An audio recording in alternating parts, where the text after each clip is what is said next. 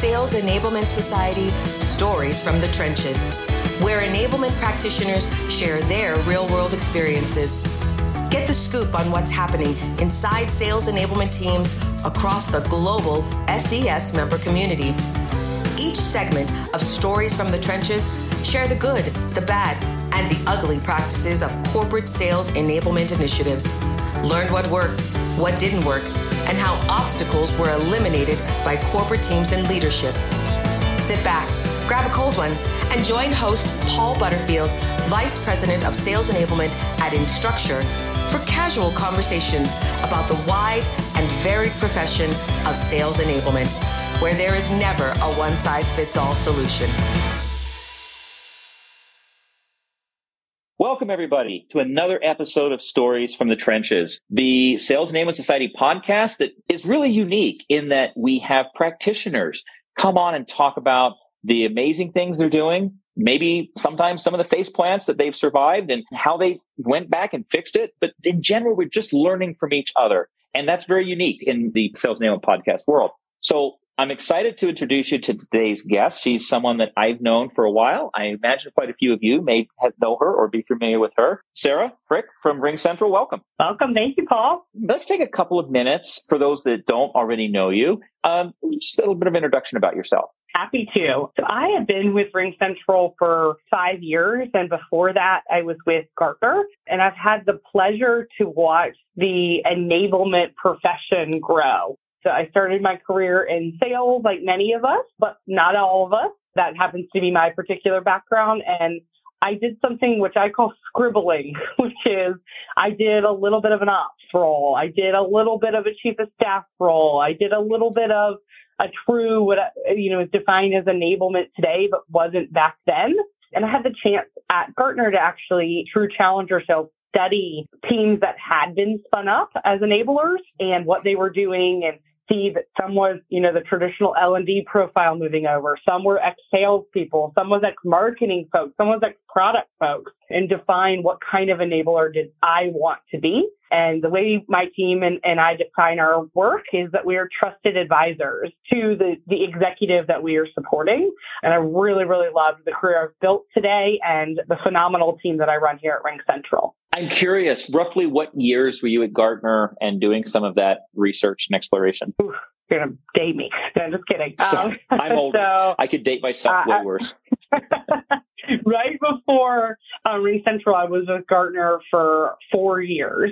So started in the late 2000s up into today. I was just curious because I have been in enablement 11 years now. I'm one of those people that came from sales, literally sales director on Friday, sales enablement director Monday. Sorry, I'll tell you another time, maybe in Atlanta. But it was kind of the same thing, right? And then some of the things you were saying were just reminding me of what my journey was to figure that all out and what it meant. And Gartner was one of the resources. Yeah. Forrester was another one, but there was a lot to learn back then. And it's so different now. It's funny how everyone has their own career path into enablement. And it's really cool to watch folks like yourself and others who have done it for the 10-year mark, right?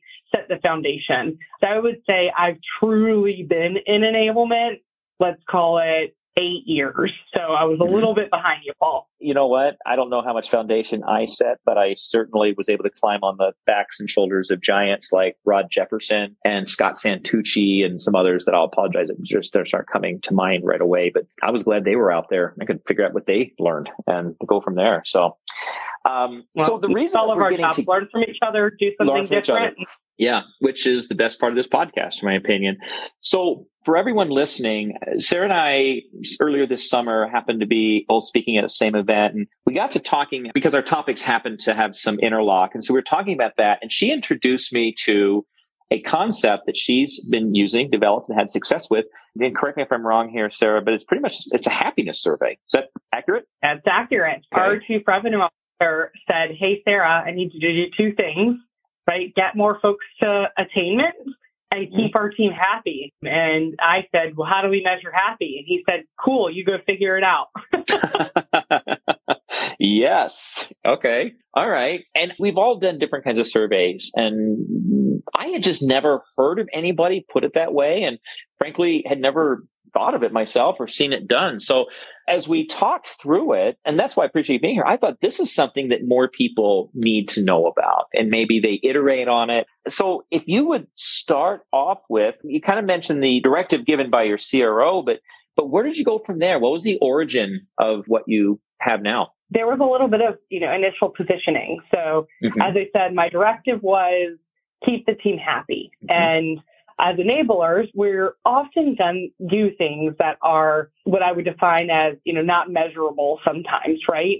Or there are multiple different sources that have to measure that item. But it's important that we do take attrition, how managers are managing and coaching, what the territory looks like for that individual. That all plays into how happy someone is. So we defined the happiness survey, keeping it to no more than 10 questions and looking at questions that could trend survey over survey. And what we were looking to define were things that were totally different than what HR was asking today. Typical HR teams, we have a survey that's run annually and looks at how happy are you at Central, are you likely to refer people to RingCentral, all of those fun attributes.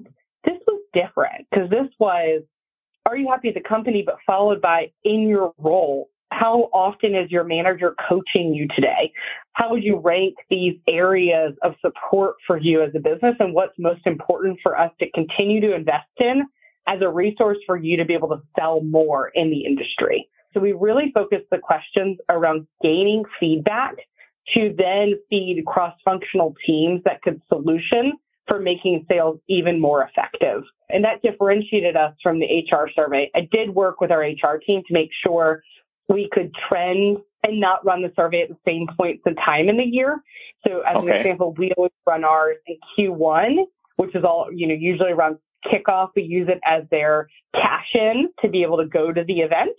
And then we also run it in Q3, where in Q2, our annual survey runs from HR.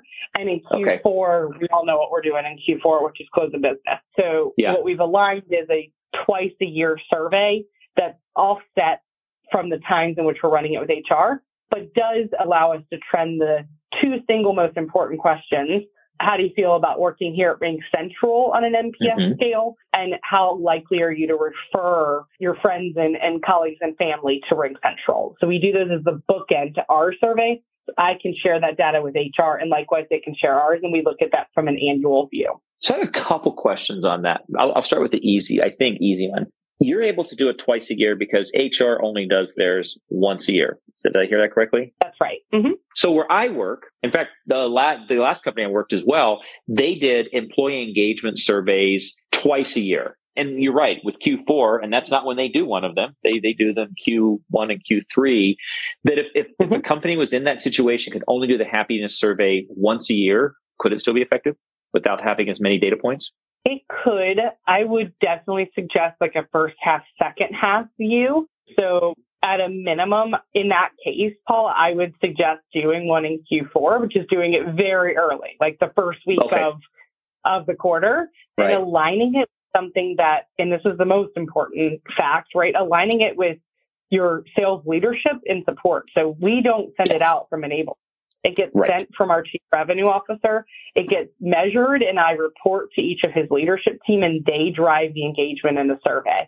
So if you're going to do something in Q4, I might align it to maybe, their Q4 kickoff, their Q4 QAM. Maybe it's one of their big events they're throwing to get everyone jazzed about closing the quarter, things of that nature, so that it maybe make it a little bit more rolling. So we try to keep it to the survey being out for 2 full weeks for folks to take it.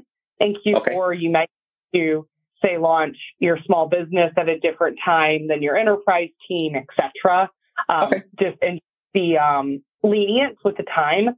I don't think that, extending that to 4 weeks would decrease the results from your survey. Okay. And you inadvertently answered my second question, which is, who does the survey come from? So let's talk about the evolution. I'm assuming that what you launched 2 years ago isn't exactly what you're running now, and we'd love to hear about that. Absolutely. So when we first started, it was very focused on getting sales feedback versus getting to rate how something was done. And so always keep the first and the last question the same as I shared, which are the more HR overview of the company.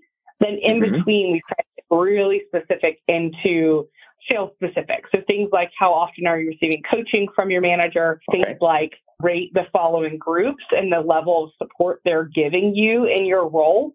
So what we found is that Deal Desk, which is a way in which we book business in the system, was the highest rated every single time.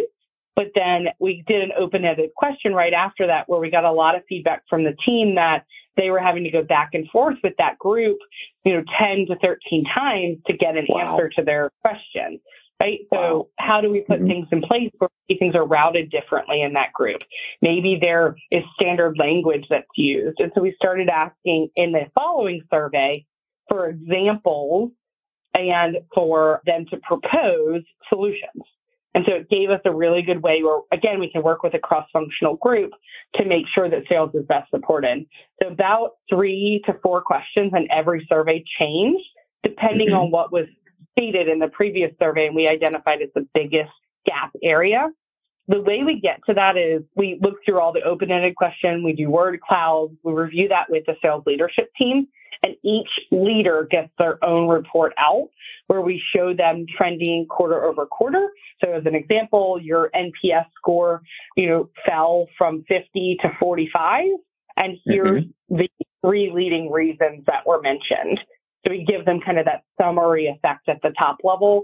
And then on each of our CROs, all hands, he does a readout of where we stand against the top 5 issues from the survey. So my team and I spend a lot of time culminating the top 5 and then putting a team against it and putting a date against making sure it happens. I'm curious, and we'll just stick with the example that you shared with Deal Desk. How well was that feedback received? And just in general, maybe even other departments, right? How did you finesse that and work with them once you had this data? Honestly, Paul, what I found is the groups internally were extremely open now that they had data. Now that they realized 80% of the sales team was asking for this, right? They're a lot more willing to make that change, where the cross-functional groups previously were like, well, I heard that from 2 or 3 reps, but is that the majority? Am I solving for something that's really going to move the needle? And without specifics, it probably just felt like drive-by criticism, which sales fairly or unfairly has a reputation for doing, right? So. Exactly. Like our quoting tool is a great one, right? We asked they were giving a lot of feedback from an open text perspective. So we asked them to give an NPS on the tool in the next survey. And that was really helpful to give directive to our operations team that's supporting that we need to prioritize this as a project. And then the following survey, I actually asked for examples of what they'd like to change. And I was able to give them a list of thousands, right? And summarize it by big buckets. And that gave them a project plan to start from. That's really good news that you found that people were, and it makes sense. It makes sense that my experience, most people, regardless of what they do in their work, want to come every day and give it their all and make a difference. And so I could see where if you're coming in and you're saying, hey, here's some ways, and you're approaching it collaboratively, that would be received that way. But I'm glad to hear that. Other big steps or evolutionary changes that you've seen besides iterating based on the feedback that you get on the previous survey? I'd say the other big things come from shifting leadership priorities, right? Okay. So, as an example, we brought in a new president, and he was testing these as our big 5 things we solve for next year. So I was able to, through a survey, ask everyone to rank which are the most important to you. So that way he is going into planning for the year what was most important to sales, and sales had a voice at that table. So we've really turned the survey into sales' voice and allowing them to, have input on things that they might not have previously. Because those usually were, board level discussions and then came down to folks versus being able to proactively provide information of how sales is feeling and the sentiment. And I find it interesting that your new president chose this survey to go get that information rather than the corporate process. I assume that some of that is your corporate process is anonymous, as is this, but with your survey, they knew it was coming from the sales org. Is that accurate? Yes. I'd also say that typically I've found corporate surveys to be more rigid in timeline and who has access to data, etc. Our survey is anonymous. We identify by segment and by group, so we can break down data that way, but we do keep it anonymous. We don't ask for folks' names. The way we're doing it allows us to give more people access to the data and therefore more insight into what the team cares about. You mentioned cross-team, or you've been able to drive engagement, across functions, across teams. You mentioned Deal Desk, and that seemed like an example of that. What are some other functional areas where you've been able to see progress in terms of working relationships with the sales teams? It really ranges across the board, from finance to legal to operations to marketing. I mean, everyone who interacts with the sales team is at some point we've used to provide them proactive feedback. I would say the biggest area is operations, given how close sales ops is to sales, but oftentimes sales ops is getting the person who's frustrated because the button doesn't work, right? Yeah. Not the general consensus. So they really love this survey to allow them to prioritize the projects that are going to be most impactful to the team. That's an interesting one. You're right. Everything that our RevOps team here is actually one of the best I've worked with anywhere. And they help regular office hours. They do other things, but I'll bet if I were to ask them, you're right. It's that case here too, that people come to the very tactical, hey, the numbers in Clary aren't right, or something this or something that, right? So that's one to think about. I'm curious, when you first approach HR, and I'm not casting aspersions on your HR. I'm just, in my career in general, I've worked with HR departments that would not have been receptive to a functional group doing their own version of surveying. How did that conversation go? Do you have any advice for anybody that wants to approach this with their HR team? I cannot say I did not step on that same grenade. Yeah. I approached it like we all do, in a collaborative way. But in that case, honestly, Paul, I went to our chief revenue officer and I said, here's what I'm suggesting as the plan. I need you to deliver this, and say Sarah's going to execute on it. So I think you have to use the power of your sales leadership to drive that change within the organization. And now that you've had a chance to run these surveys kind of side by side for a couple of years, have you found really useful ways of looking at both sets of data to come up with something that maybe neither said on their own? You know what I'm saying? Does that make sense? Yeah. When you mean like the corporate survey versus happiness? Right. I just didn't know if there was a chance to, like I say, somehow corroborate some of that data or look at it to come up with insights. Maybe not. I don't know. We have definitely from a happiness at RingCentral, right? Like the top level. It's really interesting that we found that it's quarter dependent. Weirdly, people are happier in the spring and the summer, right? Probably because they're taking more vacations, right? Versus in the winter months, etc. So we've seen a lot of seasonality in how folks are answering, and it's also very global dependent. Where does someone sit, and what is their team typically going through during that point in time? It sounds like a very successful process. So congratulations on that. It also sounds like it could be a bit labor intensive. Where does it really sit within the enablement team? And, how much of a lift is it once you get it started, of course? I very simply got a corporate license for SurveyMonkey, and that's how we spun it up. I like SurveyMonkey because it had the analytics already built in. So the ability to do a word cloud and to add a logo to the program and to really brand it internally was already built in the platform. There's plenty of survey providers out there, but I'd say don't reinvent the wheel. Definitely invest in the survey technology.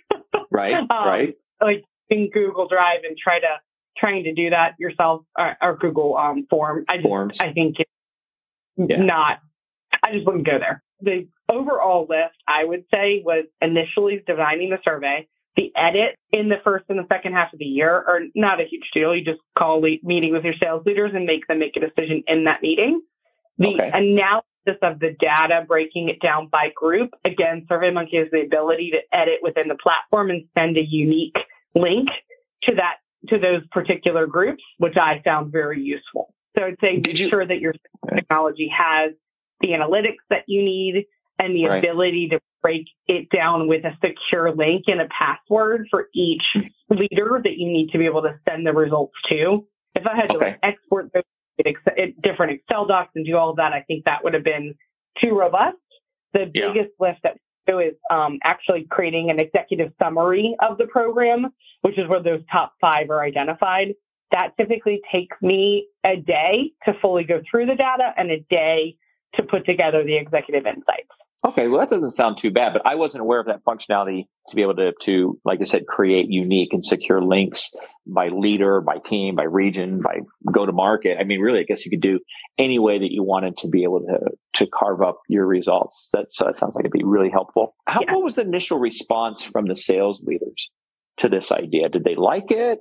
Was it mixed? It was always insight that they were looking to get from their teams and had never gotten in an organized fashion.